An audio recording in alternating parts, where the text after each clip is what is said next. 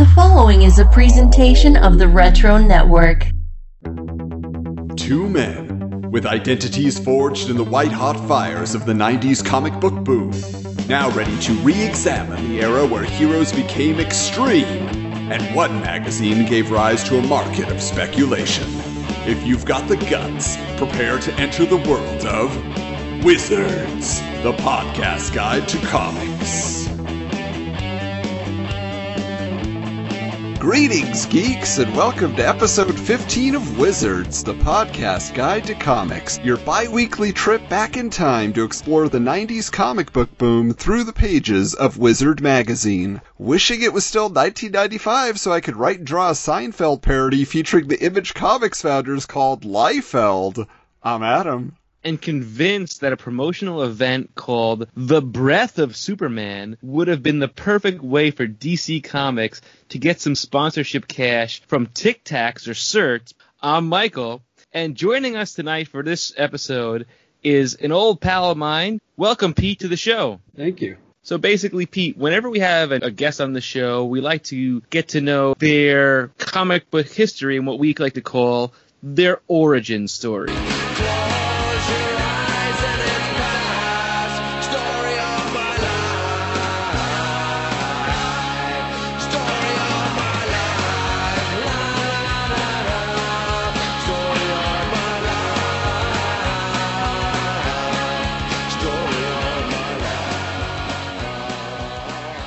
So tell me if you've heard this one before. Started out with Batman 66, although I don't know that's what they were calling it back then. But, you know, I had, I think you and I have discussed this before, a little hand-me-down black and white, like 10-inch TV in my room, and I can remember watching that same Bat Time, same Bat Channel and reruns. So I think that was probably like the first really solid memory I have of like anything really comicdom. And, you know, around this point in time, still around 10 years old or so. So I was slowly getting into it. You know, I had, you know, some of those Kenner's DC Comics Superpower Collection toys, and the Mattel Marvel Secret Wars toys, things like that. I think I still have a few of them kicking around my parents' attic. I got to go dig them out. But where things really start kicking off for me is when a bunch of the animated shows really start popping up. X-Men, which I think we'll circle back on later, and Batman the Animated Series, and a lot of stuff like that really becomes formative for me in comics. And, you know, where I think things get serious as far as comics go is maybe like the 1994, 95 sort of area, a couple of years down the road, where my mom starts working in the town over from us, and I start being old enough to take a bus ride over. And there's like a little tiny shop in that town that I don't even know that I would call a comic book shop. It just is like a little tiny, like hole-in-the-wall collector place. And I think mostly like sports stuff. But they had a little spinner rack of comics, and they had Spider-Man cards. And I had collected baseball cards and things like that up to that point. But when I discovered these Spider-Man cards, oh, that took over for me. I was really trying to collect those. And I had to go back and look up what they were, because I think one of the biggest tragedies of my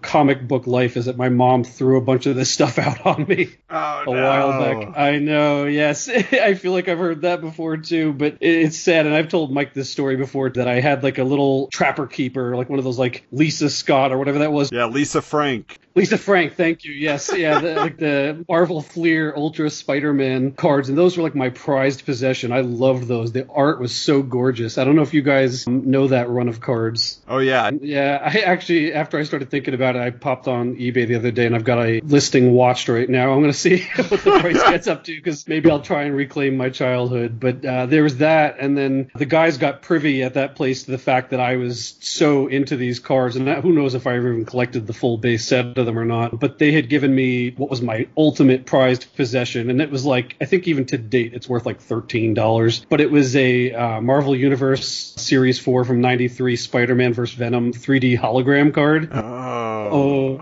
I loved that card. I had that like locked down in one of those like really cool plastic cases that you would screw shut.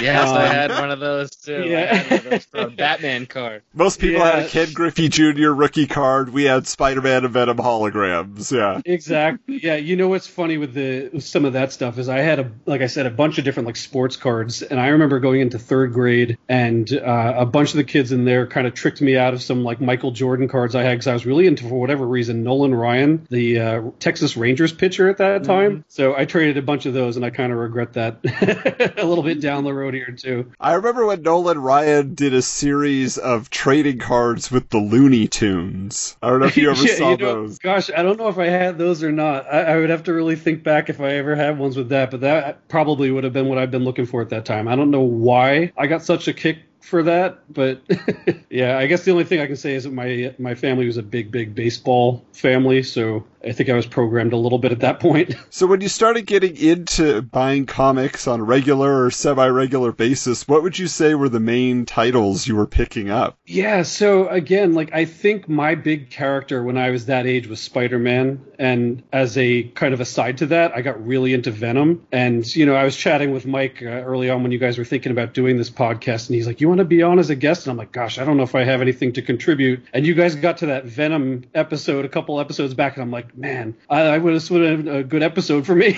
because I was very, very into the Spider-Man and Venom relationship. Like, I loved Maximum Carnage. Like, I had that game for Genesis, and because I was always doodling Spider-Man and Venom in my notebooks and when I should have been paying attention in class and things like that. So those were definitely, I think, my mainstays. But like I said, I didn't really have access to like a comic book shop proper. So it was really like few and far between I was actually picking up actual comics. For some reason, I got way into the cards, but allowances as they were at that time, maybe I'd get like $2 or something like that. So it was hard to stretch that to a couple of books at the store sometimes. So, I had like a mild comic book collection going for a little while. And again, it was mostly kind of surrounding those books. Well, we'll tell you, the Maximum Carnage is still upcoming, so we can definitely have you back on, and we'll discuss the game and everything else, all the hype surrounding that event. Definitely, yeah, no, that sounds good, yeah. I loved that, and I think it was just like product of the time, like I said, I'm talking 94, 95 here, and that's like when the animated series is in its prime and things like that, so I was just very, very into those characters, and it didn't hurt that I shared a name with Peter Parker. I kind of commiserated on that with him a little bit, I think. Now, how about in your adult years now? Because I know,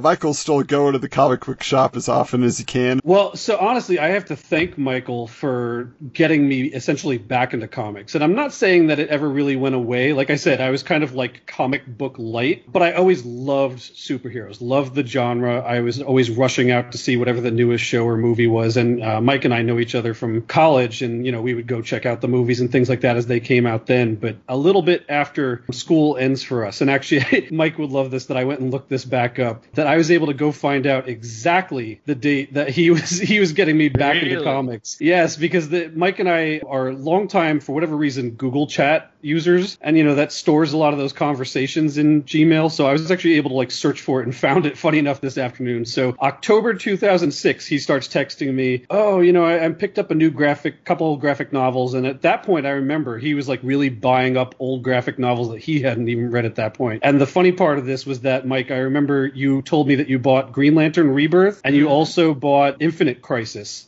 at the same time. And you're like, oh, I never saw these, so I'm gonna check those out now. So shortly thereafter, he was reading them, and he's like, these are amazing, these are great, you gotta check these out among some others. So I went out and I had visited him, and so he had just finished reading it, Green Lantern Rebirth, and he sent me home with it on the train, and I like read it on the train ride home, like pretty much in that one shot, and I think I was like completely rehooked. So from then on, like through that time period after like 2006 to probably like 2011 and 12 was like my complete renaissance for comic book reading. I was way back into DC. Green Lantern was like my absolute favorite thing that I was going into, and I had liked Green Lantern before that, but that Jeff Johns run like completely hooked me back into the world of comics, and actually brought me to the point with DC that I'd never been at before, because I think I mostly knew, like I said, the Marvel characters when I was younger, so I became more of a DC file when I hit that point. So again, I have to thank Mike for my rebirth into comics via Green Lantern Rebirth.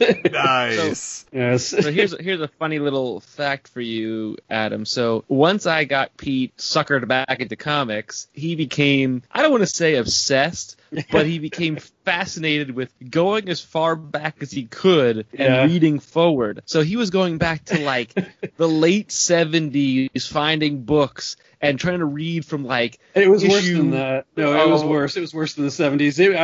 I was going back to like the original Alan Scott Green Lanterns. I was going back to the original Hal Jordan runs in like the, I think, mid 60s. Where were you finding them? A little bit wherever I could, to be honest. I have a couple of other friends who are big comic book fans, and, like they had a couple different resources for me to try and go back and find some of that stuff. And for some of the stuff that was like way out of print and too hard to find, they, showed me to some other avenues where I could find some old scans and things like that. But as Mike said, I just got real itchy to like go back and like, it's weird to try and say that I was going to ever try and be a completionist because I think it's impossible. But I was trying to go back and like, catch myself up on some of the reasons why these characters, who they were, and some of the history of them, and some of the things like that. So I have this weird backwards 90s reading where, like, for certain titles, I was going back into the 90s in like 2010, 2011 area and trying to like find this stuff that I had never read as a kid. So yeah, it got crazy. And that's why I say like it kind of went till around like the 2012-ish area where I definitely like burned out hard.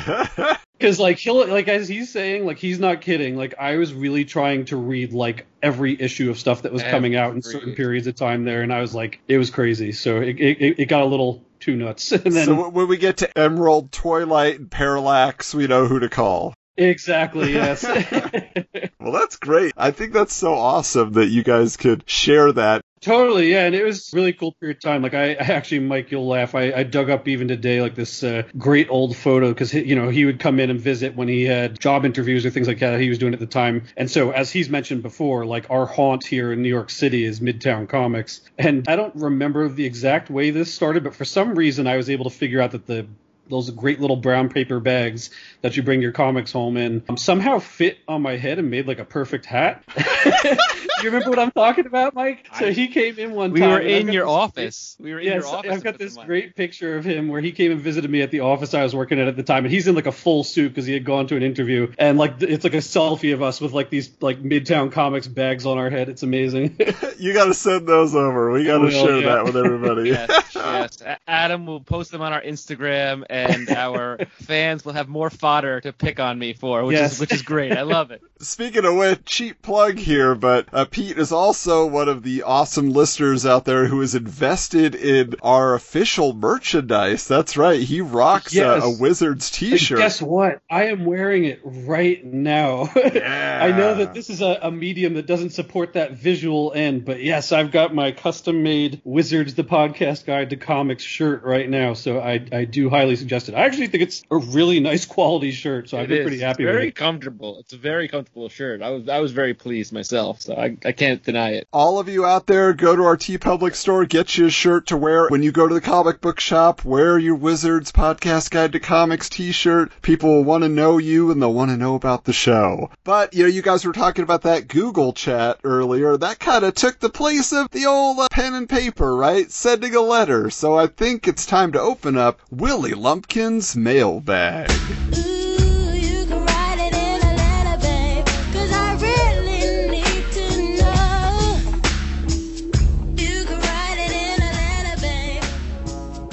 Dear Wizard, on the cover of Wizard number 1, Spider-Man is practically fully clothed in wizard clothes, robes, hat, wand, etc. But in Wizard numbers 9, 10, and 11, Cable, Shaft, Venom, and Spawn are wearing no wizard's clothes at all. Just the stars in the background. Please have the artist do a better job of this. Thanks. Jesse Banwell, San Jose, California. He really wants that wizard motif. Yeah. Well, here's what Wizard had to say about that. Okie dokie, here's the lowdown on Wizard covers. When we first started commissioning covers for the magazine, we told the artists to stick a hat on the character or whatnot, and they all complied pretty well. But then we began to catch some flack from the comic companies who said that we, quote, misrepresent their characters when we portray them in wizard clothing. Okay, so as of Wizard number 8, the Bishop cover, no more characters were portrayed with hats, robes, etc. Certain creator-owned characters, such as Jim Lee's Wildcats, allow us more freedom, so it's the companies, not the artists, who decide about our wizard embellishment covers. Yeah, kind of interesting there that somebody was noticing that was their whole gimmick, and I was like, and you got rid of it? But it's actually interesting because on Twitter today, Rob Liefeld retweeted a post that we put up about his unauthorized cover from issue 10, where it had Cable and Shaft, as it was just mentioned there in that letter. And the way Wizard portrayed it,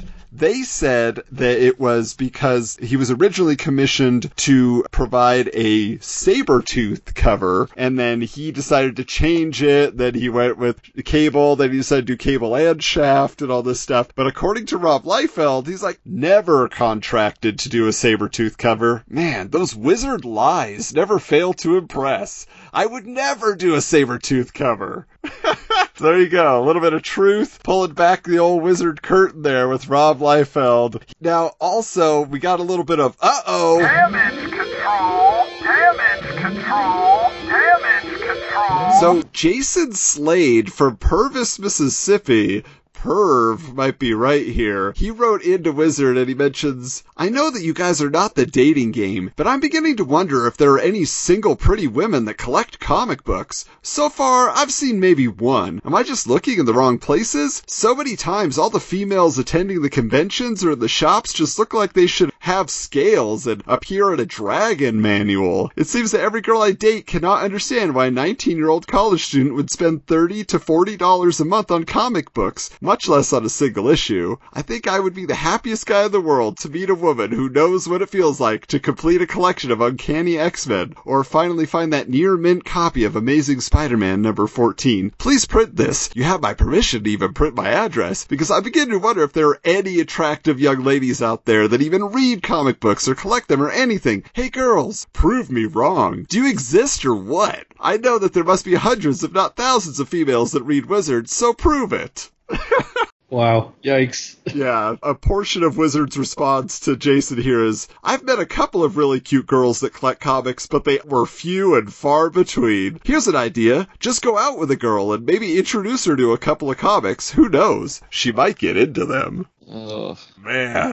I'm sure that guy's like a prize too, you know what I mean? The 2020 lens of that whole back and forth is problematic for me, but it is what it is, I guess.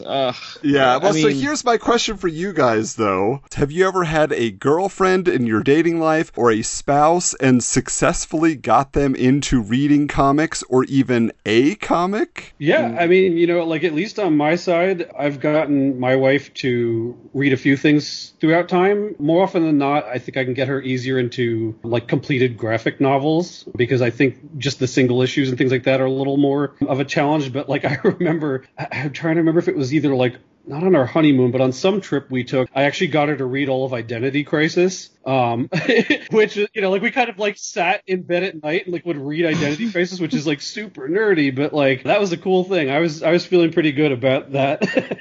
Fortunately, I have a daughter that seems to like Spider-Man and Batman, and I'm just going to hope for the best that parlays into her wanting to read it, because I've never had anybody in my relationship history, including my own wife, that I can get to sit down and be like, here, read this. I remember my wife and I first started dating, I had given her both volumes of Hush, and I was like, please read this, just so you know why I like Batman. She had it in her closet for about the first 2 years of our relationship, and I'm like, I'm taking it back, because you're never going to read this.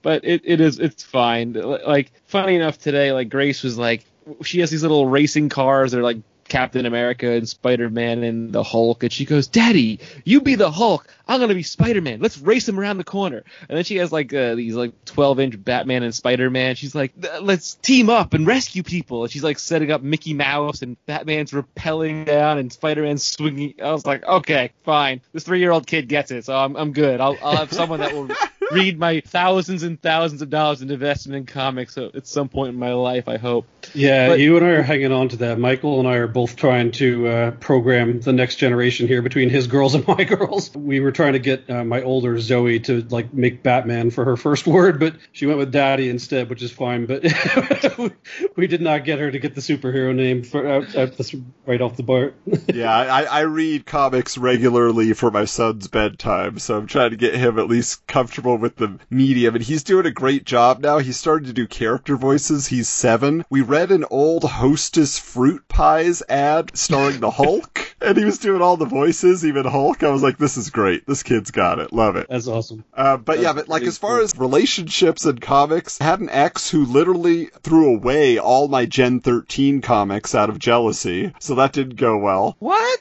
Yeah, and I was like, oh, okay, this is not going to last. This is a problem. This is the problem.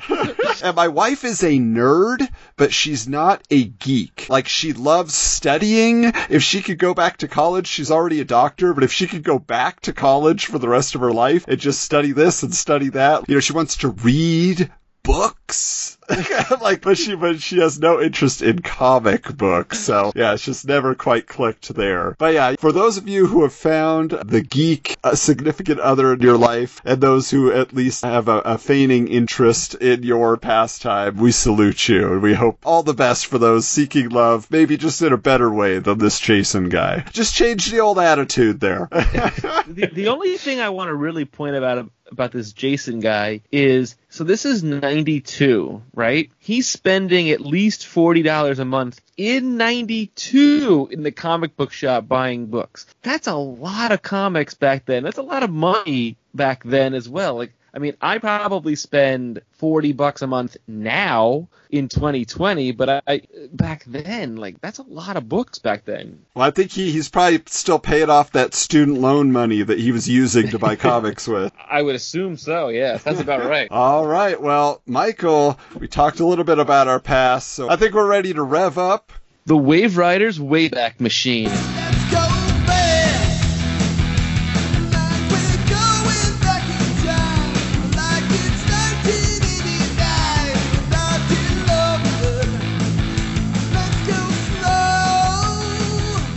like we're taking time to be kind, like We're diving into November of 1992, and there are some real legitimate blockbusters when it comes to this particular month and year. So first, we have Aladdin, which came out on November 11th, and Aladdin at the time was probably one of the biggest Disney releases ever, because you have that Robin Williams singing as the genie. No matter what I do, whether it's the Broadway musical or the live action version, it's so hard not to hear Robin Williams' voice singing that character. It was so connected, and everybody knew all those songs instantly. What about you guys? What do you guys feel about Aladdin? Aladdin was my 10th birthday party. I went with my best friend, and my parents took me at that point. I think it's probably the first for my own birthday party. That was like a first, so I remember that one vividly. Well, I mean, it was like the boys' princess movie, finally. You know, it's like, we liked Little Mermaid, we liked Beauty and the Beast, but this was the guy. He's the superhero kid we can enjoy, you know, and he's got a magic carpet. Like, I had the cassette tape of the soundtrack. I would crank it on, you know, we've talked about this, Michael, the giant family stereo in the living room. Yes, everyone had the multi-tier stereo. Yeah. I would sing along and run around with a rug from our front door and then, like, jump off the couch at the very end, you know, and pretend I was flying on it, that kind of stuff. And it really is probably my favorite Disney animated film. I totally agree. It to date, it's still my favorite of their, like, 2D animated movies. So can I give you guys a little fun fact that Adam just jogged my memory on? Yeah. So when you mentioned about the flying carpet around your living room, I recall, and it kind of parlays into another movie that came out this same month. So in my childhood home, we had a carpeted staircase that went down to the front door. And I remember one time I took a beach towel and put it over my feet, and I said, I'm going to ride this thing like Aladdin on a magic carpet, right down the stairs, right onto the hard tile floor of the front door. Yeah. That One was ER visit later. Yes. No, fortunately enough, I was so afraid to tell my parents that I had done such a dumb thing, I didn't tell them. So I just kind of like walked around with kind of like a little bit of a limp for a couple days and said, oh, well, it is what it is. I don't know. I fell down. Who knows? But yeah, that was my attempt at being Aladdin in 92. So there you go. Awesome. So the next film is another colossal movie that today is even still so relevant. It's such a powerful film, and it was a very long movie at the time. It was like over 3 hours. Yeah, I remember it was a double VHS set. That's right, it was a double VHS, and this is Malcolm X, which came out on November 18th. And I, obviously as a kid, I did not see this movie just because of the language and content or whatever. But I remember seeing it as a teenager and, you know, even watching it again in college. it's a very, very powerful film, and you have to sit there and really take it all in. I think the first time I watched it straight through is when I got like the DVD copy of it.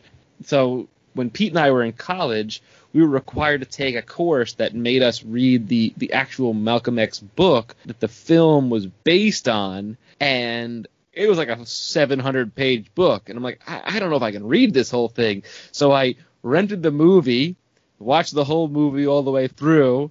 We took a quiz. I did not do well, and then I had to go back and read the book anyway to read. So like, begged the teacher goes, "Did you watch the movie?" I was like, "How do you know?" I could tell you watched the movie and not read the book. So I had to go back and read the whole book anyway afterwards.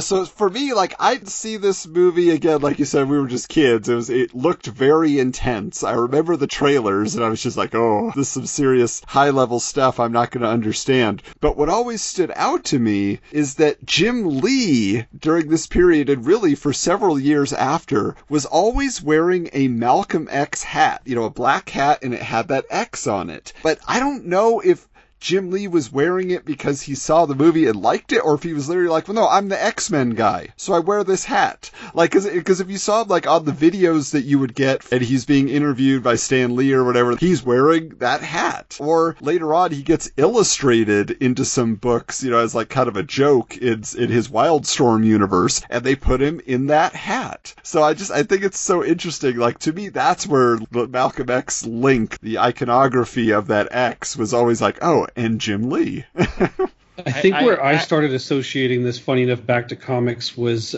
Chasing Amy, Kevin Smith's movie. He has that character Hooper X in it. Yeah, and that, for some reason, that always seemed to cross that barrier into comics there for me, for some reason. It's funny. I remember Jim Lee wearing that X hat. Until you say this now, Adam, it didn't click in my brain that that's what it was correlated to, or it would be an interesting question to, like, if you ever see him, to ask him that question, like, what was that hat for? Was it for X-Men, or was it for Malcolm X? And I'm curious. I'm very curious about that. Now, to be fair, the X-Men metaphor, you know, they say that, you know, Xavier was Martin Luther King and Magneto was maybe more militant Malcolm X. So, you know, maybe there was a little bit of blending there as well.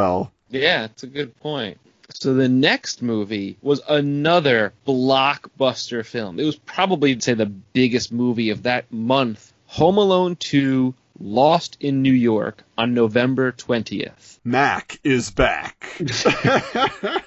This movie, I think we actually saw it twice in the theaters. And we'll be honest, it's not as great as the original Home Alone, because the original Home Alone was such a clever, kind of funny idea. But living in New York and being to New York City during the time of the Christmas tree and everything, seeing that as a kid in a movie, be like, wow, this kid's running amok in New York City and it's no problem and it's fantastic. It just really captivated me as a kid. I was like, wow, I want to be that. I want to do that. And it was just such a fun story, even though the toy store that he goes to does not exist in real life, but it was a cool story either way. But have you been to FAO Schwartz back in the day then?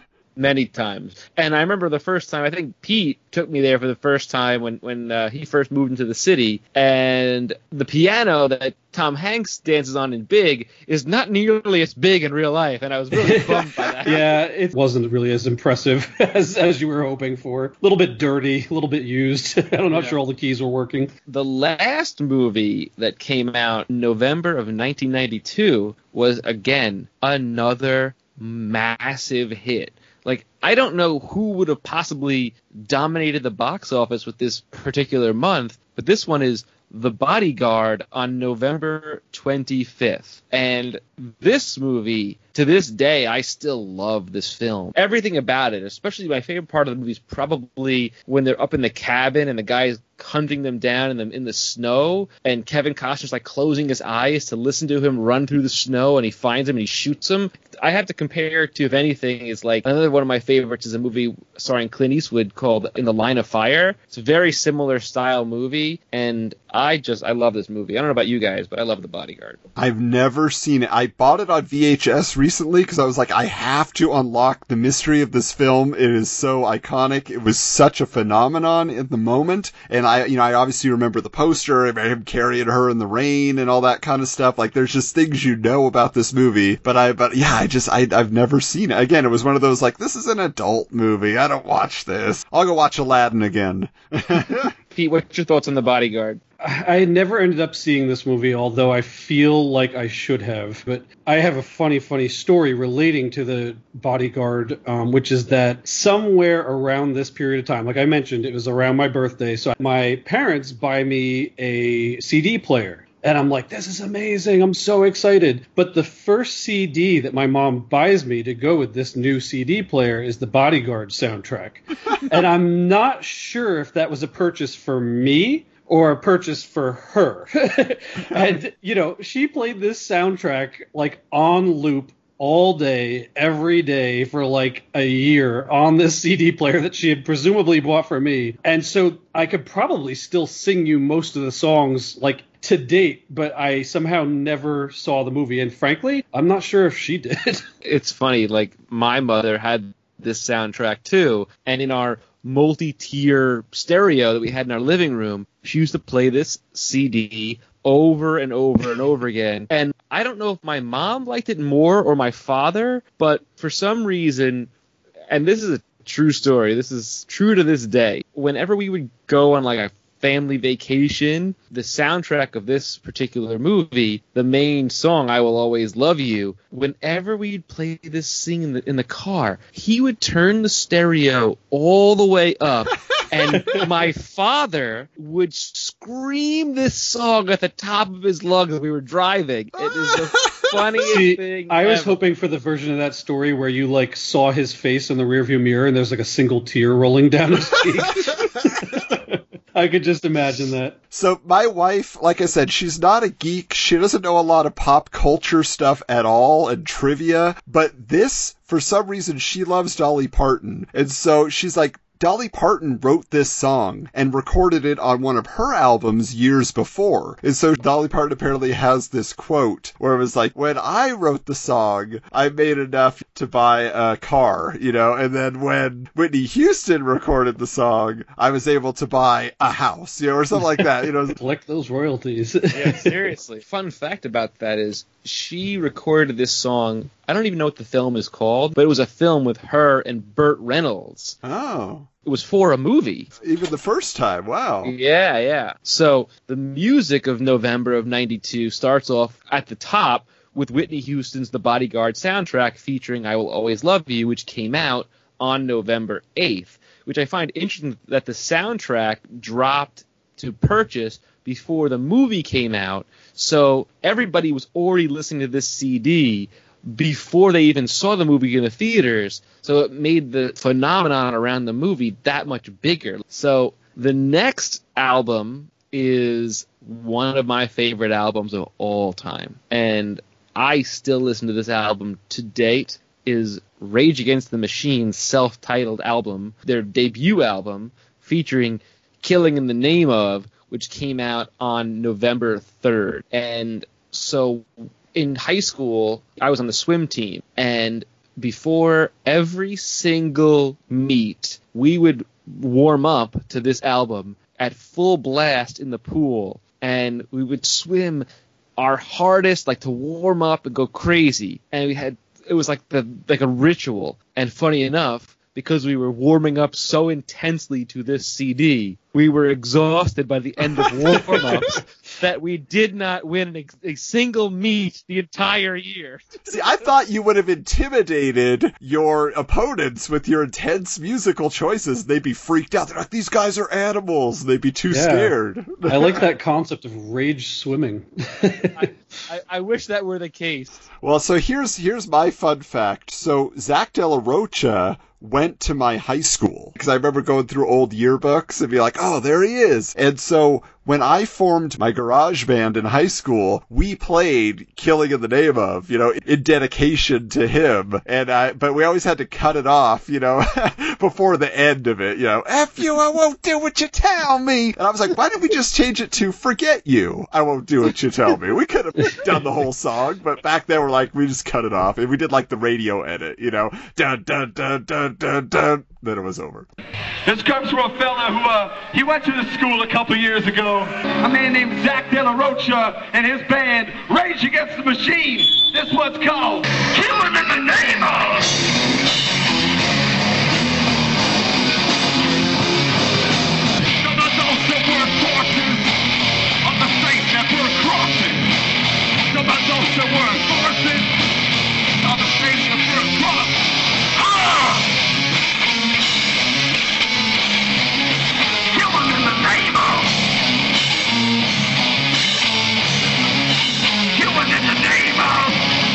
Now you do what they told you. And now you do what they told you. And now you do what they told you. And now you do what they told you. Those who die are justified by wearing the flag. Giving children what justified. Those who die are wearing the flag. Giving children. Oh!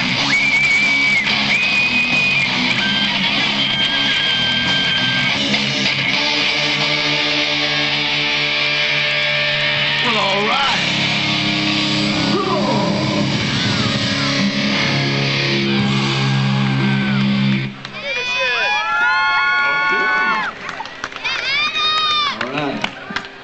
It's actually kind of funny. So we're on the day that we're recording this, they were supposed to have a tour this year. I was supposed to be at this concert tonight to see them at Madison Square Garden. Yeah, it was literally on the day it was supposed to happen was today.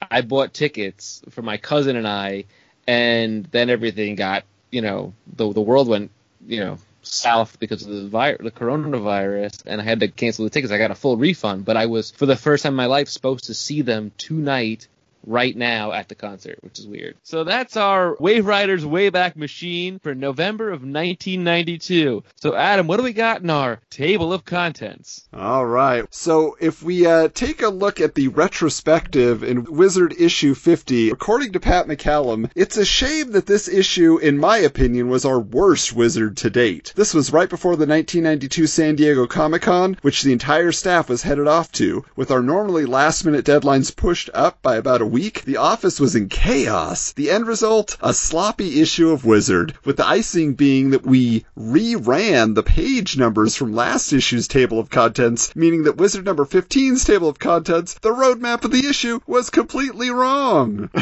So he considers this to be the worst. Time will tell as we go through it. But what we have, if you want to also mention maybe a not too fortuitous choice of cover, is Wetworks. Yes, Wetworks was the new book by Will Sportasio. He was finally coming to Image. He's releasing this amazing book everybody's anticipating. But what Pat McCallum also mentions is that Will Sportasio returned to do our first ever gatefold cover. For those who don't know, he did the Bishop cover that we mentioned in issue 8. He was originally scheduled for a single panel cover featuring his new Image team Wetworks, but the sketchy faxed over just didn't seem to work as a cover. Accompanying his fax were 4 other pages, each featuring sketches of several members of the team, just to give us a better idea of his as-yet unpublished characters. When Garib saw those sketches, he called up Wills, asked if we could link all 4 sketches, and if we could use them as a cover. He said yes, and bam, we had a cover. So there's always a story, behind the scenes there. Pete, does Wetworks ring a bell for you at all? A little bit. I think I've come across those characters in passing. I don't think it was a book I ever necessarily picked up and read. I will admit, other than I do recognize this cover prior to us talking about it, I couldn't pick these guys out of a lineup as to being Wetworks. I have no idea. And that never knew about this story until we started talking about this. And I will honestly admit that no clue. So just putting that out there in the universe. Yeah, and for me, I literally only knew Wetworks, never from comics, never saw him in the comic shop. It was always about the McFarlane toys that I saw on the pegs back in the day, and I was like, who are these buff gold dudes with huge guns? But that was the only thing I knew about Wetworks. I got to tell you, the one thing I really appreciate about this, and I forget if I mentioned it earlier, you know, like I have actually up to this point never read an issue of Wizards. So I know it's like blasphemy on this podcast. I know, but I've been so appreciating it, obviously, through you guys. But, you know, they've got a little bit of a risque side to them here with this getting wet splattered right across the 2-page spread of this. That is the title of the interview. And Will Spartacio's got his picture there. He's got sunglasses on and he's just looking all suave. Yeah. So they definitely were pushing the envelope with that. So Will Spartacio is interviewed about Wetworks being released in October 1992. That's the big hype. They've promoted it for 2 different types of ads in the last 2 issues, but the book wouldn't actually be officially published until June 1994 because of delays brought on by the tragic death of Portacio's sister. But at this time, nobody knew that. As far as they knew, it was on schedule. Although I have to ask, if they're promoting it here and it's supposed to be coming out, they didn't know, like, even a month in advance? They're on that tight a deadline where the book was not ready? Like, that's kind of crazy, I feel like. Like, shouldn't they at least put out the first issue? I wonder if they delayed it because they're like, we don't know when issue 2 would even be able to be finished. But nowadays, when it comes to writing comics, a lot of the writers, they write the entire story before even a single panel is drawn. So if it's 6 or 12 issue arc, it's already written, and then they just give it to the artist to do. Isn't he also doing the art for this on top of writing it? Well, he was writing it with Brandon Choi, Jim Lee's writing partner. So yeah, I mean, he had a collaborator in the whole process who he mentions, you know, in this. On that note, though, they actually did have all the plotting done because in this issue that, you know, they go through the first issue, but then it's solicited. Wetworks number 2 is in the next issue at issue 16. They have a plot summary for that. So they definitely had it planned out, but it just seems to be like this was the era where a number 1 issue is what mattered. That's where you made all your money. It was Youngblood number 1. It was Spawn number 1. It was Wildcats number 1. Wetworks number 1, just put it out there. You're gonna make your money. But to Michael's point, probably maybe they said, well, if you can't do a continuing series, we'll just wait. They just probably didn't know they were going to be waiting 2 years. Yeah.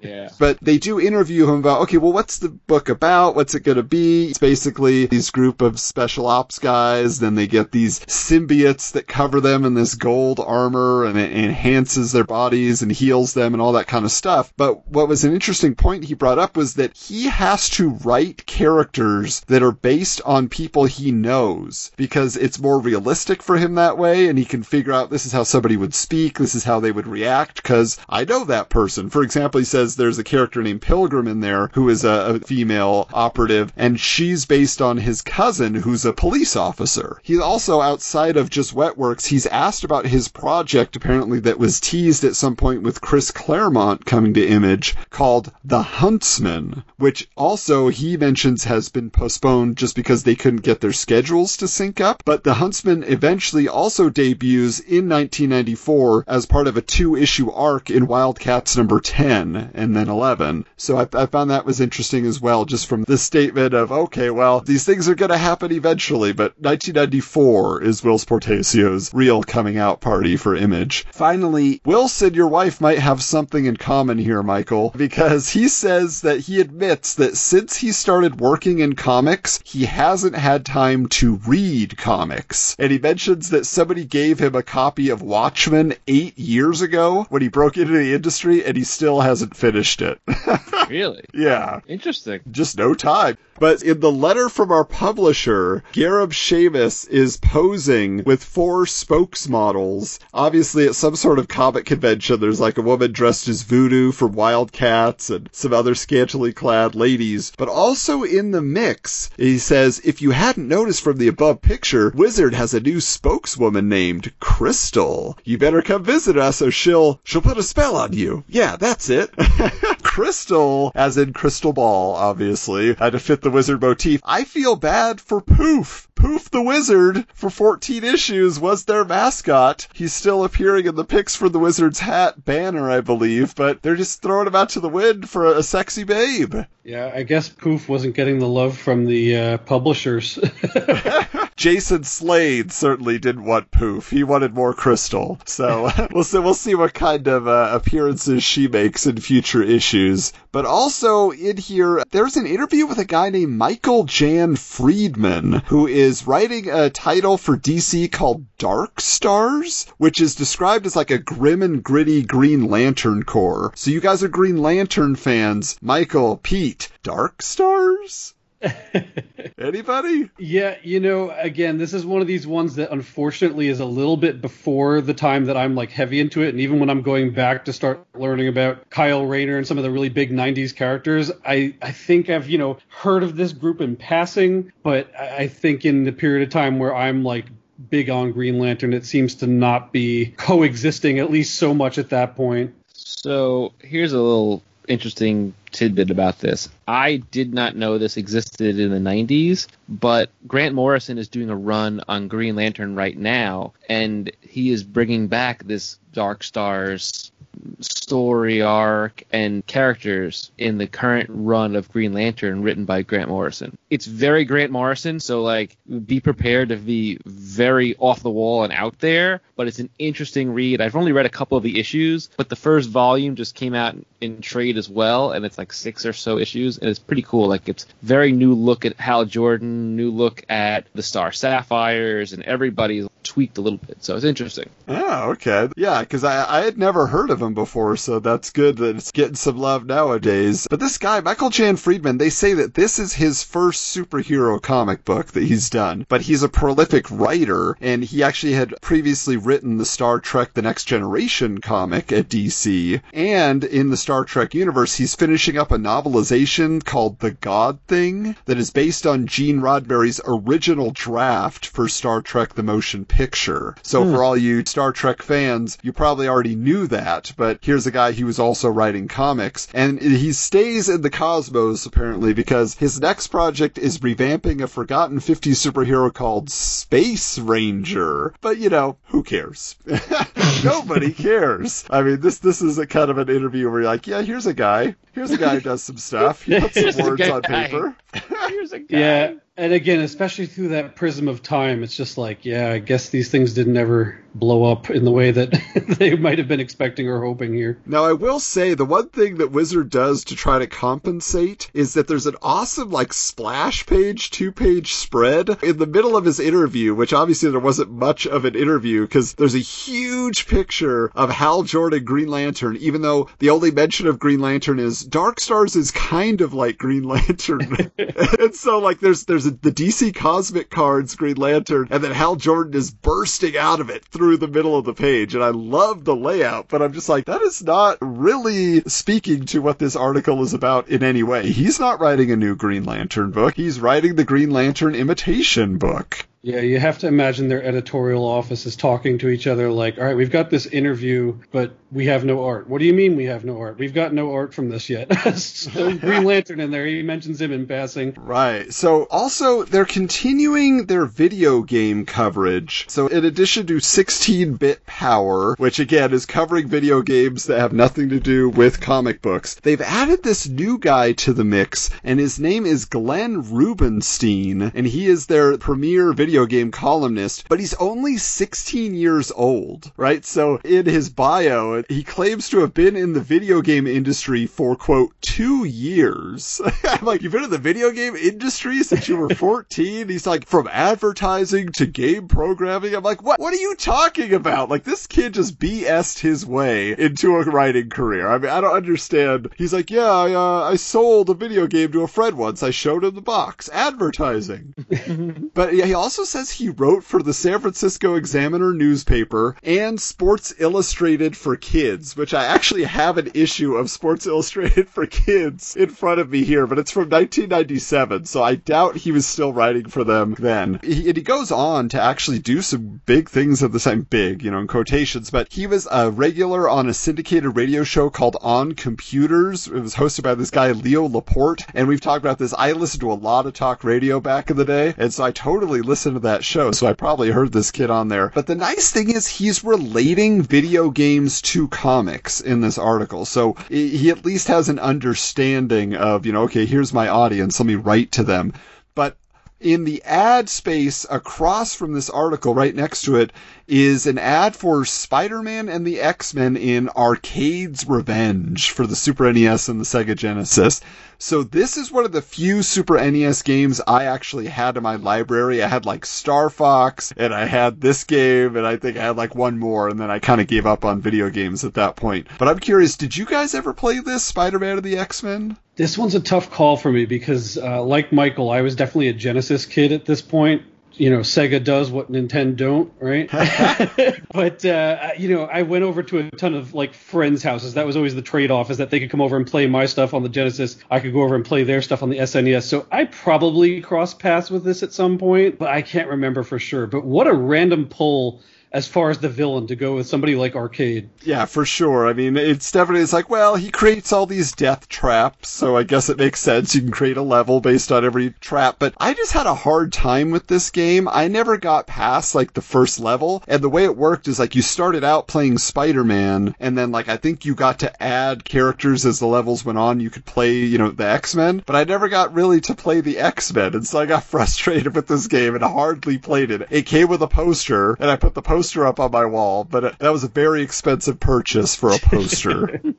I think we all did a few of those. I think a friend of mine who had an SNES, I played it at his house a couple times, but again, I never got past, the first level or two and just as Spider-Man, and I was like, I can't justify begging my mom to let me buy, a Super Nintendo just for this game that I'll never beat anyway, so why bother? I'm fascinated by this 16-year-old kid, though, because nowadays, a kid could be 16 years old and making money from a game company by making YouTube videos on how to do cheats and stuff like that. Right. But in 92, that didn't exist. Maybe he wrote a newsletter that he submitted to Nintendo Power and said, hey, I figured out the cheat codes in this game. I don't know. That's about it. It seems like his angle was, hey, video games are hot. Do you have a video game column in your newspaper or magazine? I'll write it. And they probably, all these old publishers are like, oh yeah, that's a great idea. The kids will start picking up our magazine and whatever if you got video games in there. I mean, what's interesting though is he goes on to a fairly successful career. I mean, again, staying in the electronics and gaming industry, he actually one of the founding contributing writers at Wired magazine, and he goes on to do a lot of other stuff on YouTube, like CNET, and just all these places people go for their tech info. So I mean, he definitely continued on. Yeah, I couldn't help but look him up too, and actually I see that he does a ton with podcasting now, and apparently kind of relating back to what you were saying with the advertising to his friends with games, it looks like he's doing a lot of stuff now with big advertising stuff with podcasts. So he just got his way in there and he kept on pushing up the ladder. So good for him. Yeah, thumbs up, Glenn. But another guy who keeps pushing and pushing, maybe it's Star Trek, maybe it's something else, that is William Shatner. It's being announced that he has partnered with Marvel to release his Tech War and Tech Lords novels as a comic book called Tech World. Now, I will admit, my only connection to Tech War or any of this is that Simpsons quote at one point where Principal Skinner is being approached when Mrs. Krabappel says, the only books we have in our library are the books that were banned by other schools. Well, the children had to learn about Tech War somehow.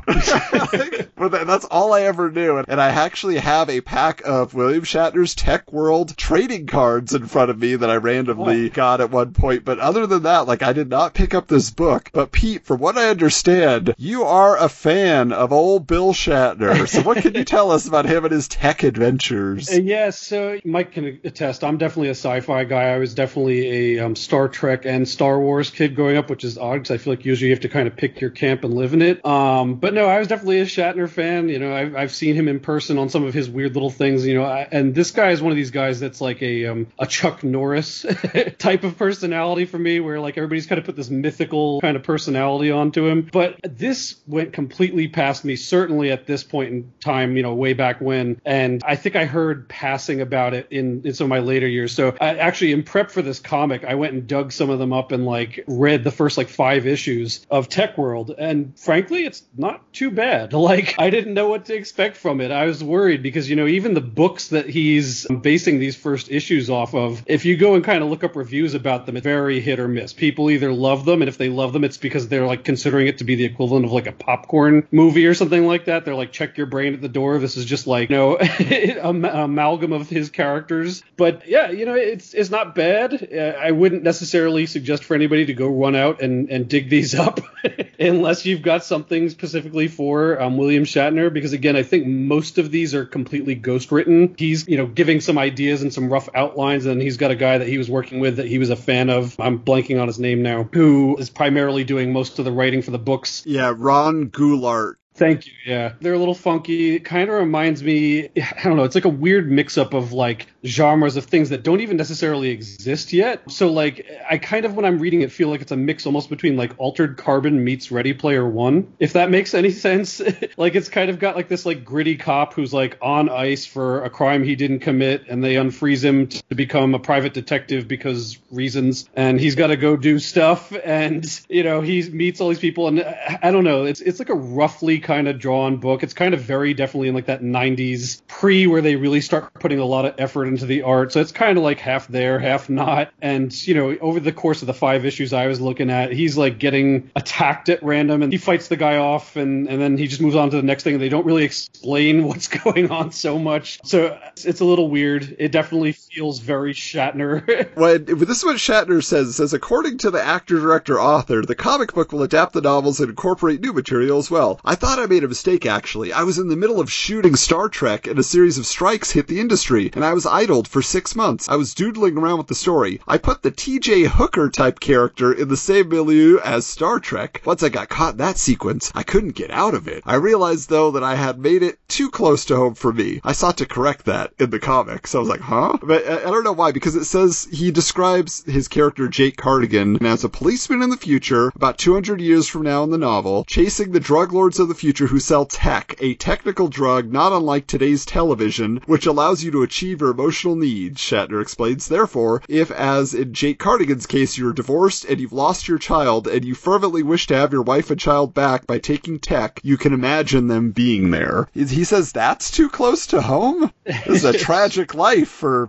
Bill Shatner. Yeah, well, first, I love that little dig at television, too, that he's saying that current television is like this drug. The funny thing about it is the tech has not a lot to even do with anything. I mean, essentially, when they're talking tech and a drug and all this sort of thing, it's essentially like an augmented reality. It's not even like a drug like you're thinking like you'd pop a pill or something. You put like a headset on your head and you think about what would make you happy. And so like in this case, his wife who had left him with his kid and took off, he can like see them and like it's weird because he's picturing his kid at 9. He's like, oh, you don't look right. So then the next thing the kid looks like 14 because it's 5 years later. And it's like, yeah, it's very bizarre. And then like the whole thing kicks off into this storyline where he's having to try and track down this man and this and his daughter who are trying to come up with this thing that's anti-tech, where if they fire off some pulse that it'll destroy all the tech around the world. Like the tech cartels don't want that to happen, and it's very bizarre because you don't really even see people using tech. It's weird.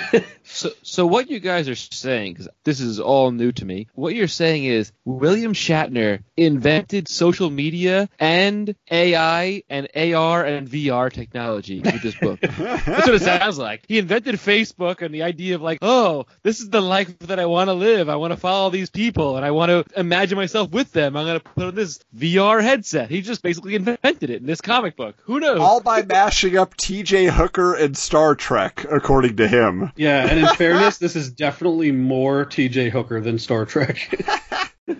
Well, now that we've talked about TV actors moving into comics, let's get ready to explore some comics jumping to the movie screens with Heroes in Motion.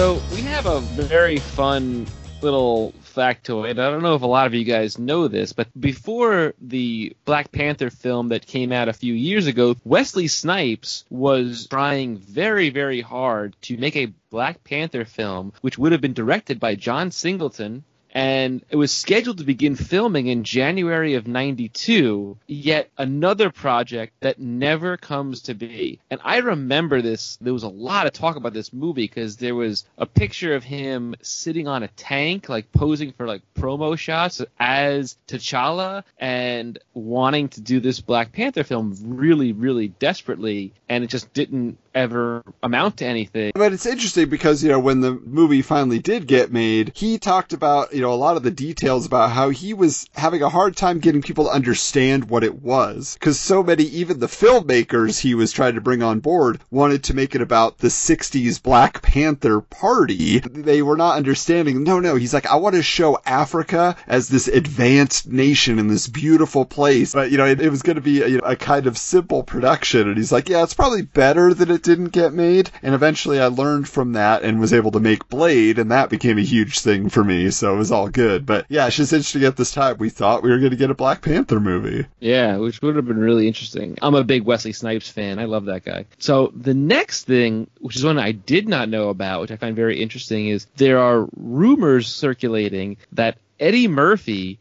was to star in a Green Hornet film. He ended up moving on to do some other projects. And I could actually see Eddie Murphy as Green Hornet. I could see that, and that would work for me. That would be pretty cool. I used to watch the 60s show, and then I saw the Seth Rogen film, and I was a little disappointed by it because I thought it could have been so much more. And I have the entire run of Green Hornet that Alex Ross was drawing the covers for about 5 or 6 years ago, and I could see this. I think Eddie Murphy would have been a cool Green Hornet. That would have been an interesting take on that. Now, the next thing is Warren Beatty reportedly requested a meeting with Tim Burton to discuss playing the Riddler in a third Batman film, according to the New York Daily News. But Burton hadn't yet committed to the film. There was no script, and Batman Returns failed to meet expectations, so this is most likely just a rumor, but it is an interesting rumor because we had already talked about in a previous episode, and we did an entire episode on the Dick Tracy film, that they had hoped to start a franchise with that failed. I could never imagine Warren Beatty as the Riddler, though. There's so many other actors that I thought would actually be funny that could play the Riddler, or more evil and psychotic in a way. Well, I mean, sadly, we still got terrible casting in Batman Forever with Tommy Lee Jones as Two-Face. So either way, like, if it was Warren Beatty as the Riddler and then we actually got Billy D. Williams as Two-Face, it sounds like it wouldn't have worked either way. Yeah. There would have been that bad casting choice. So next is Batman Returns. The VHS release came sooner than expected due to poor box office performance and low merchandise sales. Because I don't know if you guys know this. I mean, the three of us know, but people who might be listening, you didn't get the movie on digital or DVD a month after it left theaters like you do today. You had to wait months and months. I remember for like the original Batman 89, which came out in June, I got that VHS as a Christmas present that year because it took until December for even to drop on VHS, because it took about 6 months usually. Yeah, no, 6 months used to be the number back then. And when you think about the fact too that they had to like manually record these things because it's tape, it's not just stamping a disc. It had to take a big period of time to actually produce them usually. Well, what's surprising to me is that Batman Returns was considered not the success they wanted. Like, I know there was a lot of controversy because of the content that Tim Burton put into it. Like McDonald's, there was the big thing, how could you promote this film that has so much sex and violence and all this stuff? But to us, this movie was such a big deal for kids our age. I don't think we ever would have considered, oh, this was a movie that didn't do well. Yeah, this is another one I remember seeing in the theater with a friend for a birthday party, you know, so like as far as I knew, people were seeing it. Other than the Penguin being not Burgess Meredith, let's put it that way, this movie to me was actually a little bit less scary than Batman 89, because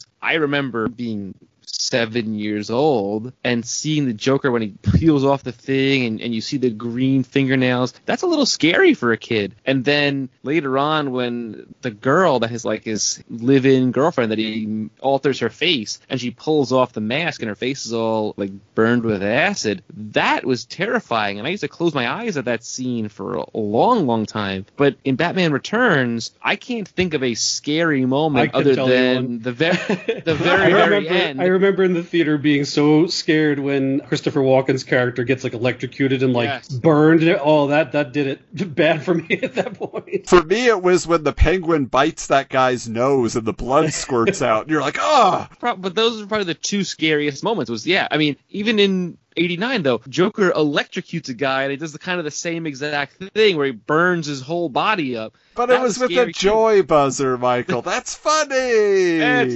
hilarious. Very hard. I'm glad you're dead. Oh, so good. I love that movie. I want to watch that this weekend, I think, if I can. So I've got a little side note for you for Batman Returns. So this is in relation to a few past episodes that you guys have had on here. Mike was mentioning that it had been his birthday, and you asked him what he got for his birthday, and he had kind of like a ho-hum answer for you. That was like, I didn't get much, whatever. And then you guys have been talking so much about the Batman Returns figures. So I'm sending Michael something because he knows that he got something for his birthday, but he doesn't know what it is yet. And he can see right now what he got for his birthday. Whoa! Holy Stromboli. All right, so a little backstory. Like I said, Mike and I have been friends for a good 20-plus years at this point, and I know he's Mr. Big Batman, and I know particularly he's Mr. Keaton Batman. So you want to mention what you got in your message there? So, Adam, this works perfectly because Pete got me the figure that is Michael Keaton, where you can put the Batman suit on him. Yeah! I had both this figure and the Catwoman figure that Adam had gotten me for my birthday. It came a little bit early, which was fantastic. So now I will have both of them on display, which is like utterly fantastic. Now I need to track down all of them. So thanks, guys. We haven't started you down a bad road. I actually have to thank Adam for part of this idea for this, because I was really scouring around trying to think of what I could, and then you guys had mentioned that Catwoman figure, and I'm like, I can add to that. And I knew that he loved this Bruce Wayne so much that I was like, I gotta go for this one. Wow, that's fantastic. I can't wait to get this, Pete. Thank you. I'm pumped. They're both going to be on display. So the next thing we have here, Howard Stern is developing The Adventures of Fartman to start filming in 1993. Do you guys remember this when he was on the MTV Video Music Awards as Fartman? I do remember this. I think they recreated it in Private Parts in his movie. I think probably when I remember it from is from Private Parts. Yeah, you're probably right. I think that's where I'm digging it up from too. The king of all media. He wanted to get another movie going. I mean, I guess this is the question. This is probably before Private Parts, now that I'm thinking about it. Private Parts came out in the late 90s, probably 97 or so. Yeah, and that was like a critical success. Everybody's like, wow, Howard Stern gave us a great movie. So if he had done this first and actually gotten it done, maybe he should be grateful it didn't happen. Yeah, seriously. So now we're going to dive into a show that was highly, highly anticipated. X-Men, the animated series. The show was originally set to premiere on September 6th, but was pushed back to October. At this point, they're planning 3 seasons. It's revealed that is the same creative team that produced Pride of the X-Men in the late 80s, which didn't go to series. The showrunner admits that he wanted to use the classic Uncanny X-Men team, but decided that the best thing to do was X-Men characters that the consumers wanted, the current team. So let me ask you guys, what were some of your favorite episodes, characters, or moments in this show? Pete, as our guest, I'll let you go first. What are your thoughts on X-Men, the animated series, some of your favorite characters and moments and such? Yeah, this show is so formative for me. I can remember at the period of time that this was airing that, like, me and my friends were always, like, out on the playground, like, I'm Wolverine. No, I'm Wolverine. All right, you can be Cyclops. Oh, I don't want to be Cyclops. You know, like, it was so part of, like, exactly that period of time that we were kids that, like, it was just so great and amazing. And now the great part is with it being on Disney Plus, I'm, like, now showing it to my 7-year-old and kind of, like, reliving it yet over again. But, you know, at the same time, it's like this and Batman the Animated Series came out, and both of them just took the content so seriously. Like, they weren't making it just like another goofy kids show, you know, something silly. They were really doing something that felt, to me, at least at that time and still to date, different. And I just loved the show. I still love this show. And frankly, like I said, because I was lacking a little bit in comic book department, this stuff is what was completely informing me about so many characters. Like, this is where I came to meet so many of these characters for the first time. And favorite episodes? God, all of them. You know, like, I love the Days of Future Past episodes. I love the stuff with Cable hunting down Apocalypse. There's just so many good polls that it's hard to even, I think, narrow it down past that. I'm curious, I don't want to interrupt before Adam mentions it, but did you two ever get to see the Pride of the X-Men pilot? Oh, yeah, I've got it on tape here, but I used to watch it on TV all the time because they would replay it as part of the Marvel Action Hour or whatever. Yeah, I was going to say, yeah. Yeah, that was actually kind of cool, too. I mean, the one funny thing I think about that is they almost front-loaded it too much. Like, they kind of put, like, too much content in it, and I know it goes on to become, like, the arcade game, which I love to death. Yeah. That X-Men arcade game.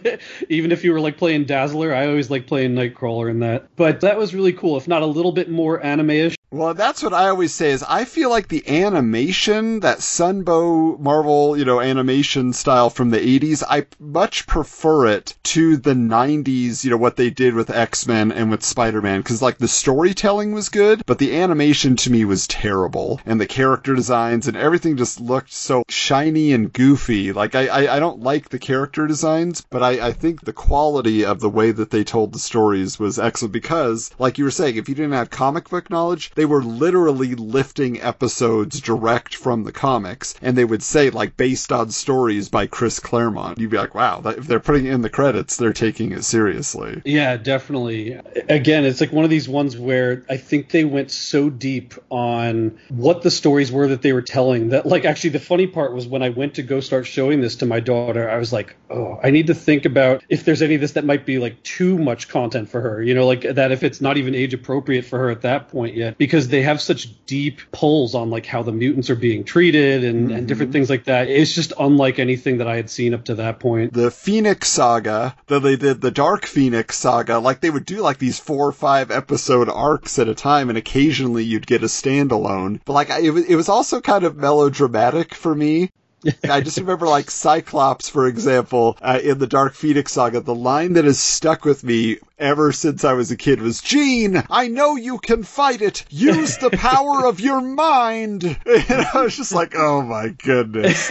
It's so over the top. And for me, like, Rogue was probably my favorite X-Men character at the time. I just thought she was so interesting, the idea that she came from being a villain and being raised essentially by Mystique, and then she turns over to Xavier's side, but then also where'd she get her powers? She got them by absorbing them from Miss Marvel, and there's an episode called A Rogue's Tale, where it's just a one-and-done episode. That's actually my favorite episode. Is that? Yeah, mine too. It's fantastic. It's a great episode, and because I'm a huge Carol Danvers, Captain Marvel, Miss Marvel fan. She's up there as my top 5 Marvel characters. And that episode, when she was in, I was like, oh, this is fantastic. But there are parts that are very melodramatic, I will agree.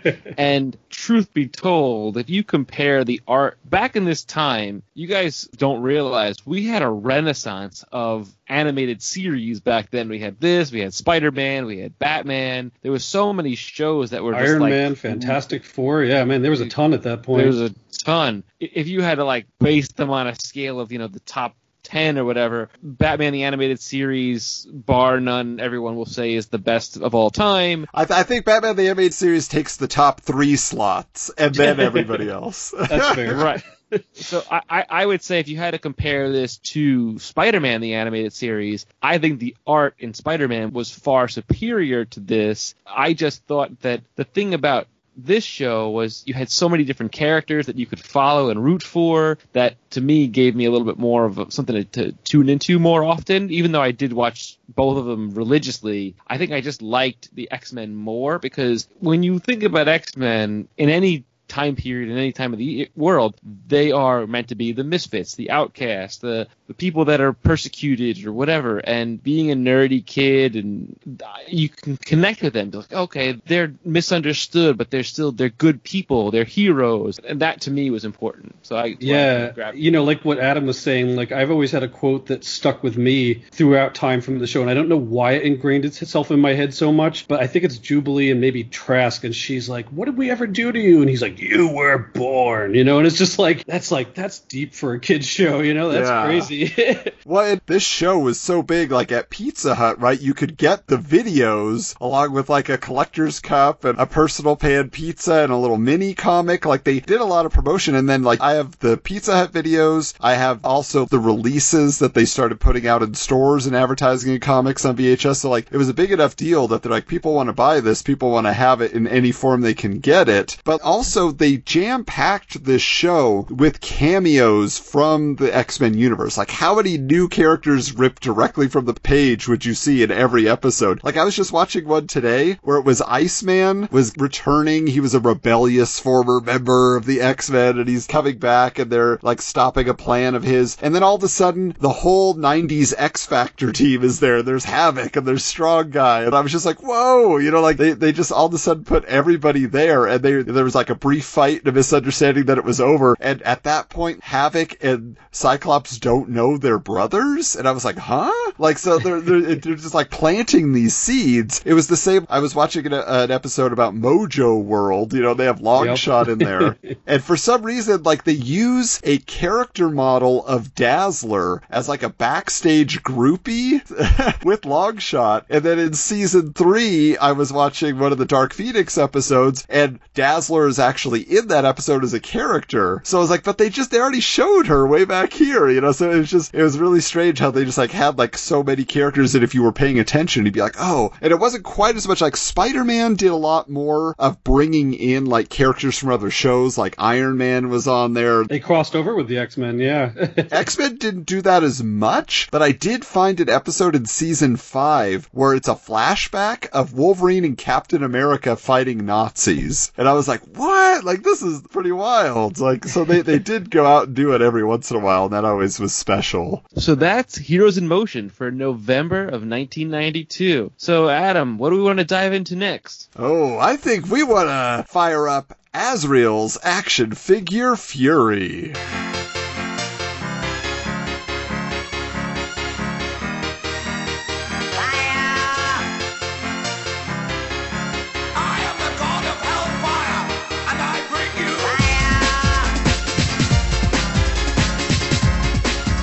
All right, so we were talking about Batman Returns toys earlier. Michael, you said you're going to go try to find all of them now. Well, one of the ones that you might have a hard time finding, according to Brian Cunningham, he is stating that the stores are reportedly pulling the Penguin Commandos action figures off the shelves because little kids are swallowing the tiny parts. And he also mentions, he's like, why are these toys even on the shelves to begin with?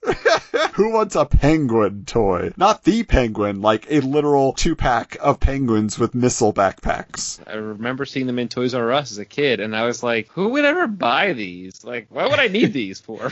I was so into Ninja Turtles, and I can remember after a point, all the Ninja Turtles would be off the shelf, but there'd be like 1,000 Foot Clan people left over. These are those ones where they make them, and I'm not sure who they're making them for. Yeah, I mean, nowadays you could build your penguin army, because I don't believe they ever got recalled officially. This sounds like another rumor, just like that Max Shrek figure figure he was telling us existed, but you couldn't find last episode. I mean, because you go on eBay now, they're like $6, $7. Like, it's not a big deal to find these penguins. But speaking of the packaging, seeing them on the shelves, there's a guy who wrote in named Gerald who said he recently bought a Kenner Police Academy action figure, but it was packaged in a Bill and Ted's Excellent Adventure action figure card back. And I was like, huh? And Brian, he talks about it like he knows. He's like, simply put, they goofed. A weird mistake when you think about it, eh? But I was just like, well, who has that? Like, I went looking around online. I was like, did Gerald do a blog post about this years later? Because I want this now. I don't know if you guys have probably seen this on Twitter. There's people that post pictures where they find a Spider-Man in a Batman bubble or something. Like, people do that as a joke. They switch out characters and things, but as an actual factory error, it sounds like that you're just not going to come across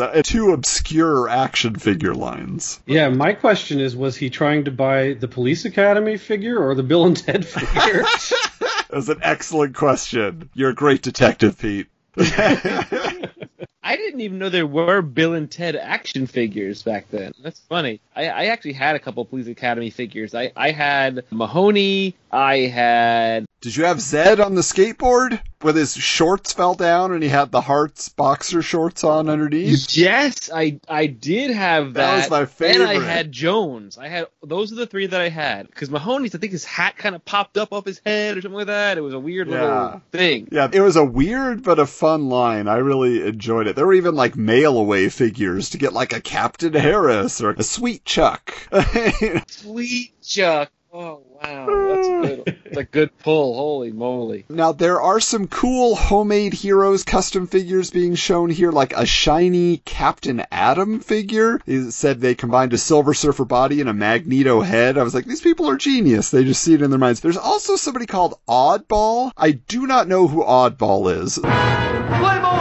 So if somebody could look that up, get to us on social media, tell us what comics line that came from. It sounds like it had to be a character from like the 40s or something like that, and the way it looks. But also, somebody created a very impressive Spawn toy out of a Secret Wars Spider-Man. But this is like years before the Todd McFarlane line of Spawn toys would come out. But I was like, you could do that with a Spider-Man? It looks really, really good. That's very impressive. That Brian isn't like reporting a whole lot of toy news in his toy column. He's talking about how it's going to change and he's got so much coming, but he does bring up this interesting comment. He says, Image is hoarding talent and hoping for good product, while Marvel is not hyping talent, but the product itself. Image has all the hot artists, and everybody's following the artists and hoping they produce something as good as the books they worked on at Marvel. While Marvel doesn't have the talent anymore, but they have the licenses, they have the Spider-Mans, they have the X-Men, they have all those things, and so now they're creating the animated series, they're creating the toys and all those things. So I wanted to propose to you guys, does one work better than the other? Do you feel like it's better to have great talent and produce just a new thing from them? Or do you think it's better to just have a solid concept that's time tested? And yes, okay, now, whoever's writing it or drawing it, people know who it is, so you automatically love it. That's tough. First. Yeah, I think it depends on if it's like an ongoing sort of thing or if you're launching. If you're launching a new property, I think sometimes it pays to have that big splashy name and things like that. But I think if you're already hauling along, maybe it's better to just have somebody who's a little bit established and they're just kind of doing the work. So I think, honestly, it's harder to create an entirely new character as opposed to making a legacy character. And what I mean is, I'm going to use Brian Michael Bendis as an example, who created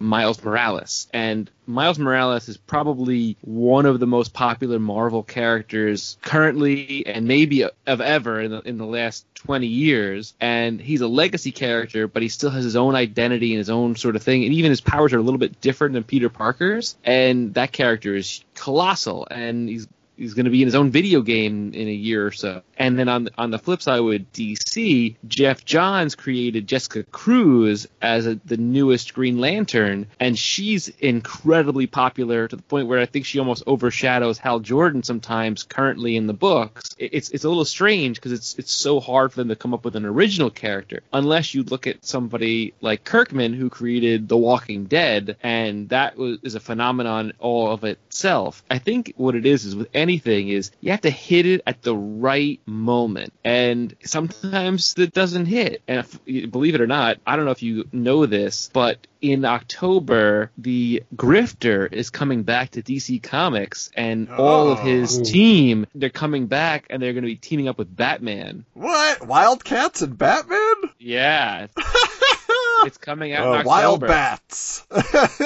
Wow, that is some breaking news I hadn't seen. Okay, we'll keep an eye out. But speaking of Image hyping their talent, Michael, let's boot up Rob and Todd's Hype Machine.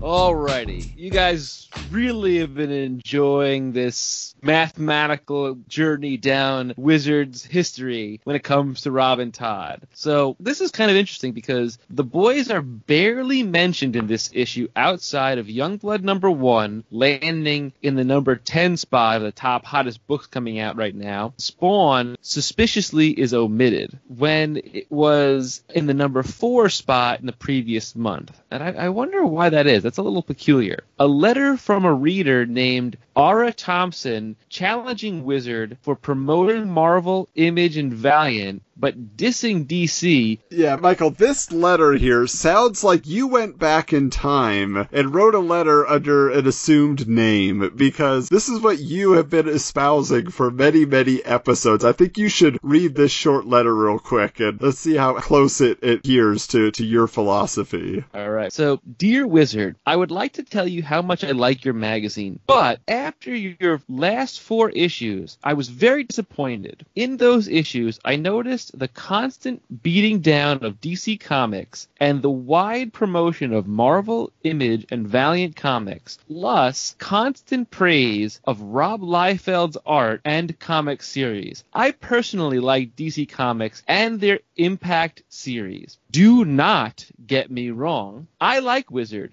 very much. It is just that I am tired of the promotion of Marvel Comics and the dissing of DC Comics. I am sure other Wizard readers would agree with me. Aura Thompson, Seabrook, Maryland. This does feel like something I would say. Yeah.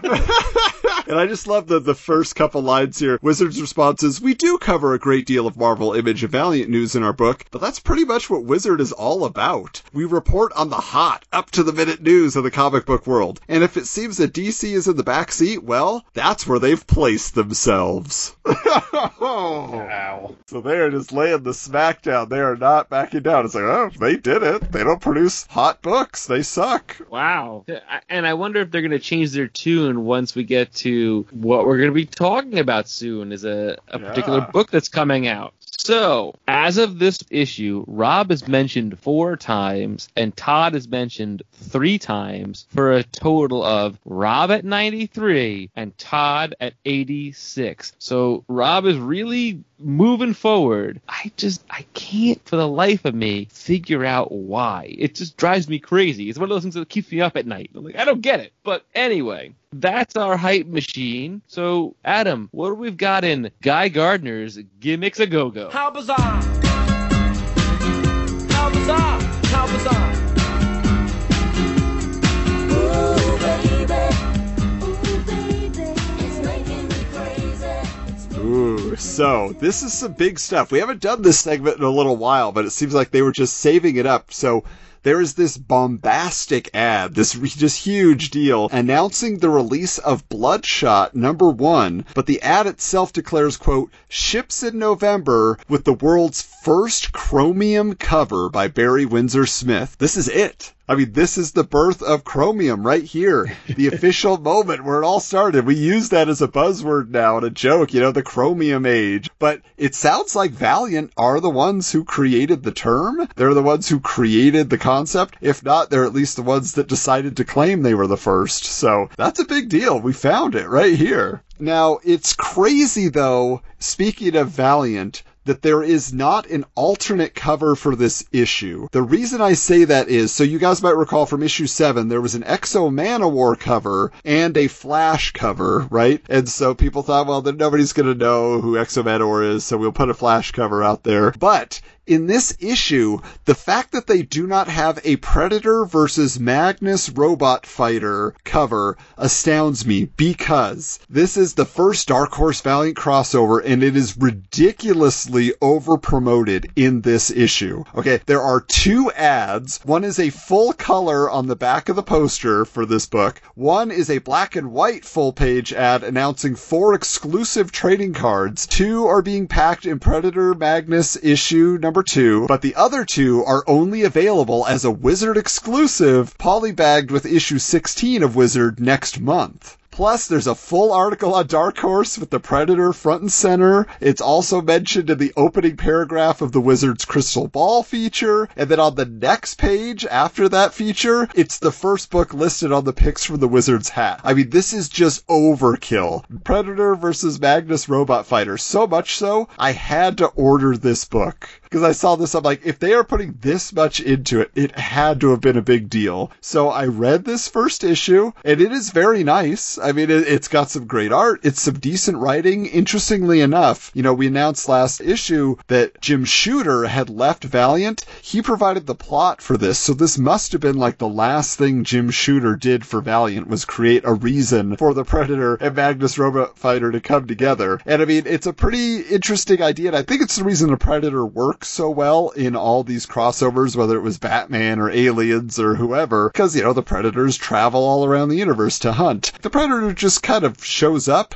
because he wants to get a trophy that was denied him, and the trophy is an Exo Armor helmet. So now I actually want to read, you know, issue 2, because I'm like, wait, this ties in with Exo Manowar too? So that got me excited. You know, we're not doing a full Punisher's price guide. I did look up this issue. I'm like, again, it was being hyped. Did it work? And no. This book sells for about $6 to $8. It's not hard to find. And so Predator versus Magnus Robot Fighter, if it's your favorite crossover of all time, you let us know. And then I'll just mention really quickly other gimmicks that are being released this month. There's Silver Surfer number 75 with a silver embossed cover, and Ren and Stimpy number 1, which is polybagged. They don't mention this in Wizard, but I just happen to know, with an air fouler instead of an air freshener, because, you know, Ren and Stimpy are gross. It was basically just like you would put on your car rear view mirror, but it smelled bad. And I wrote about it in an article here on the Retro Network called 10 Awesome Comic Book Gimmicks of the 90s. If you guys want to check out that article on the Retro Network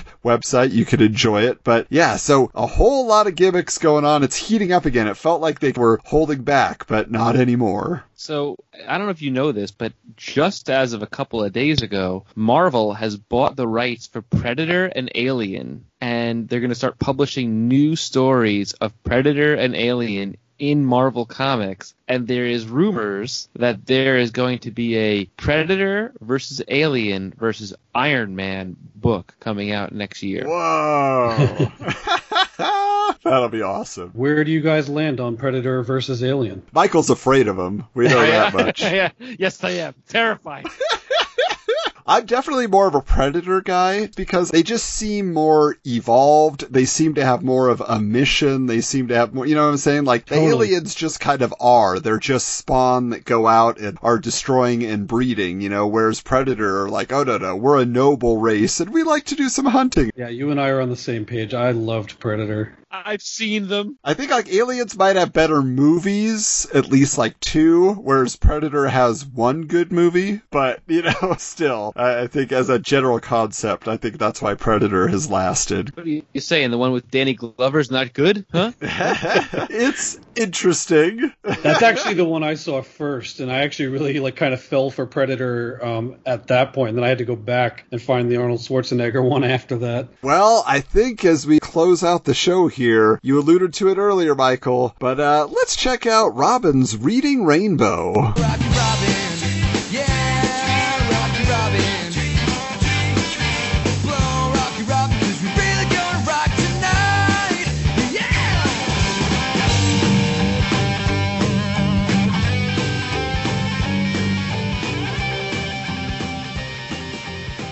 Major comic book releases this month, including The Incredible Hulk number 400, Deathstroke the Terminator number 17, which features a new costume. Ooh, hubba hubba.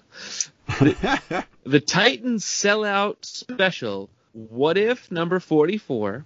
A personal excitement for Adam. What if the Punisher had been possessed by Venom? Yeah, that's a favorite for me, yeah. Ravage 2099 number 1. Yeah, well, I'll be reviewing that on the mini episode, so keep an ear out, folks. But tonight we're going to be talking about Superman, Man of Steel number 18, the first full appearance of Doomsday. So I actually have this issue somewhere in my long boxes in the basement, and I remember this issue mostly from the cover, because the cover was just so cool, and it was like, oh, this is something different, and you didn't actually see what Doomsday looked like pretty much for the entire issue. He's pretty covered. The thing that I was a little bit disappointed by, I thought the art for this issue was very lackluster for how big of a deal Doomsday was going to become. Like, it wasn't really anything to write home about. It wasn't really breathtaking or captivating. There's a lot of slow parts in the story. The most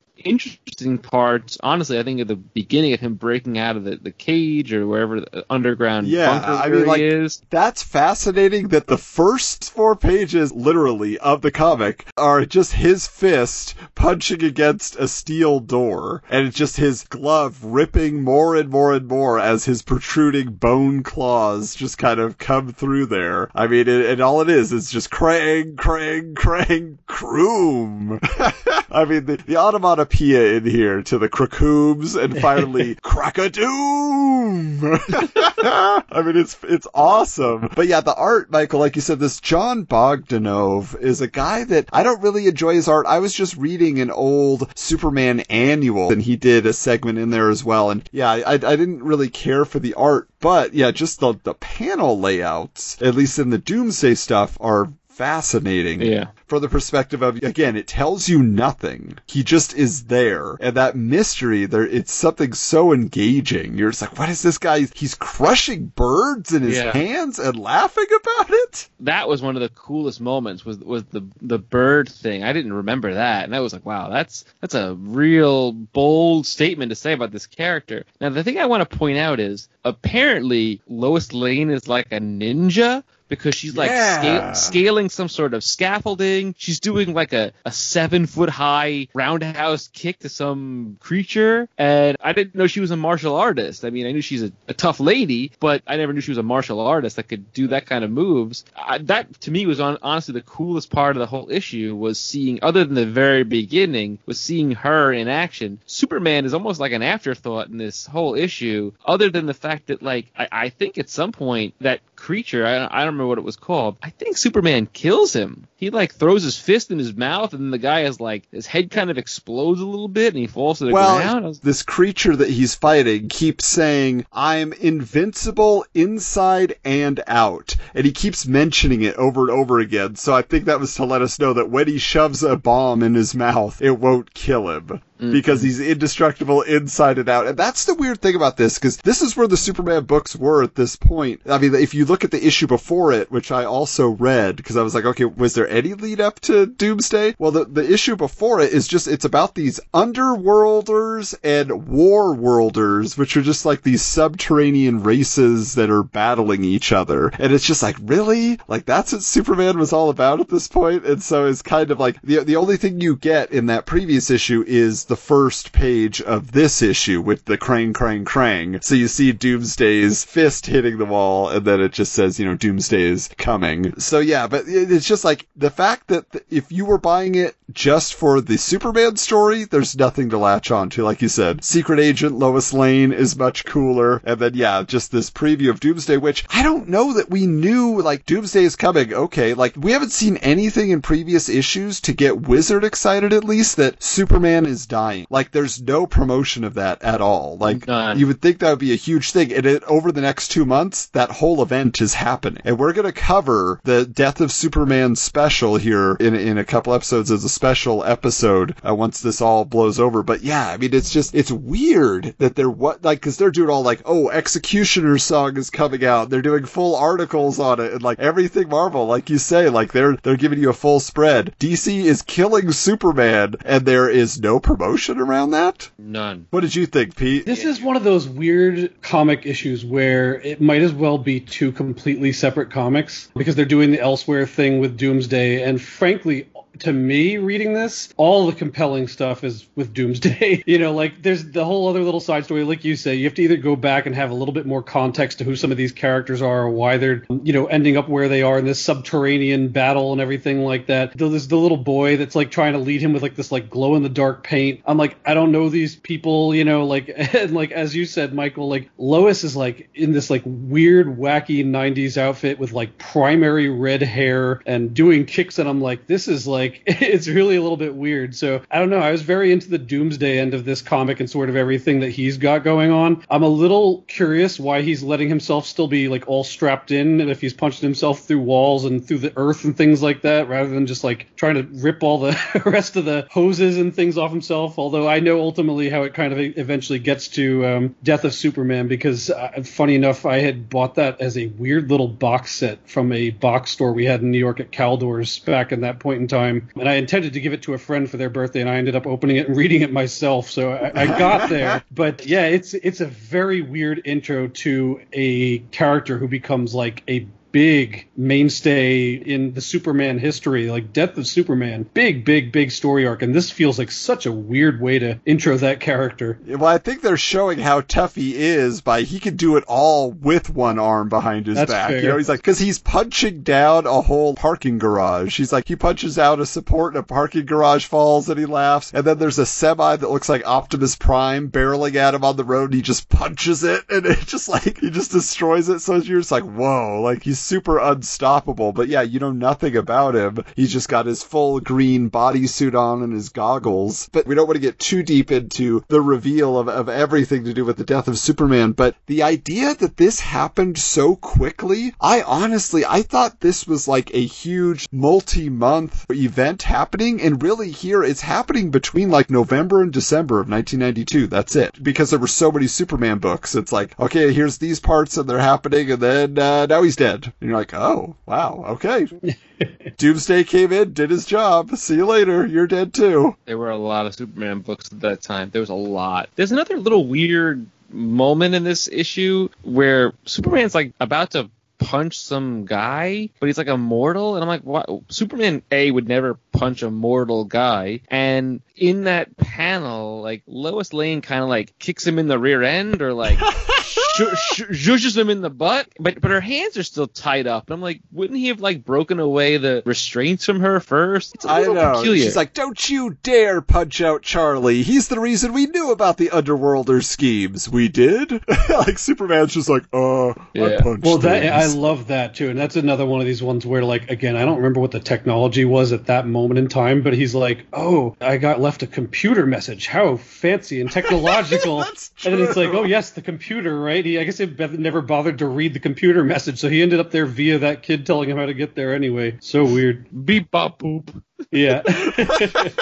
So yeah, I mean, I personally think, like you said, if they had just released this as a separate book, don't bother wrapping up all your Underworld shenanigans. Just do like as a Doomsday separate comic that came polybagged with this issue of Man of Steel that just was like, a 7 or 8 page with all those pages in it. Doomsday is just destroying a bunch of stuff. I feel like that would have been way more interesting, because people were like, oh, the Doomsday issue of Superman, it just would have been its own little mythical piece of the puzzle, something like that. But either way, I still think, that it's a cool way to build the mystery about this character who literally is coming out of nowhere and will, like you say, be such a big part of the Superman history going forward. Pete, thank you so much for joining us on the show tonight. No, thank you so sincerely for having me. I'm so happy to be a part of it. Glad we got a little bit more insight into your friendship there. Is there anything that you do online that you'd like to promote? I'm a little bit of a photographer here in New York, so if somebody wants to pop by and say hello, you can find me at Pete Labrosi on Instagram. But otherwise, I'm keeping things quiet at the moment.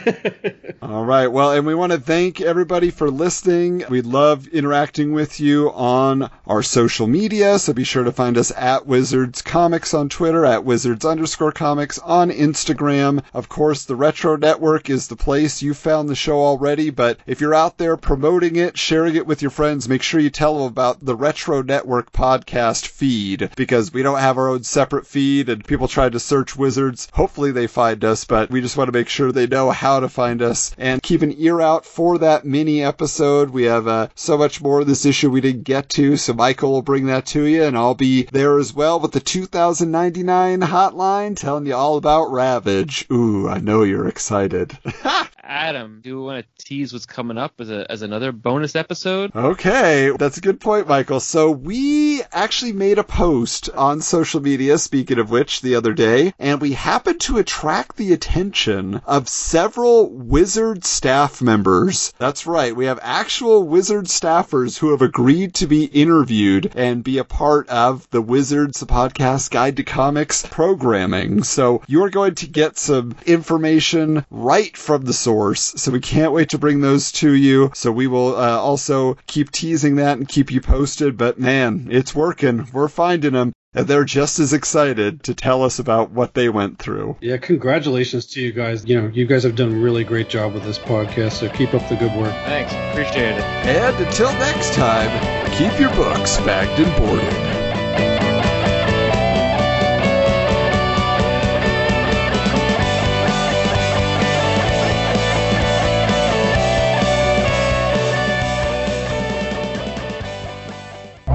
This has been a presentation of the Retro Network.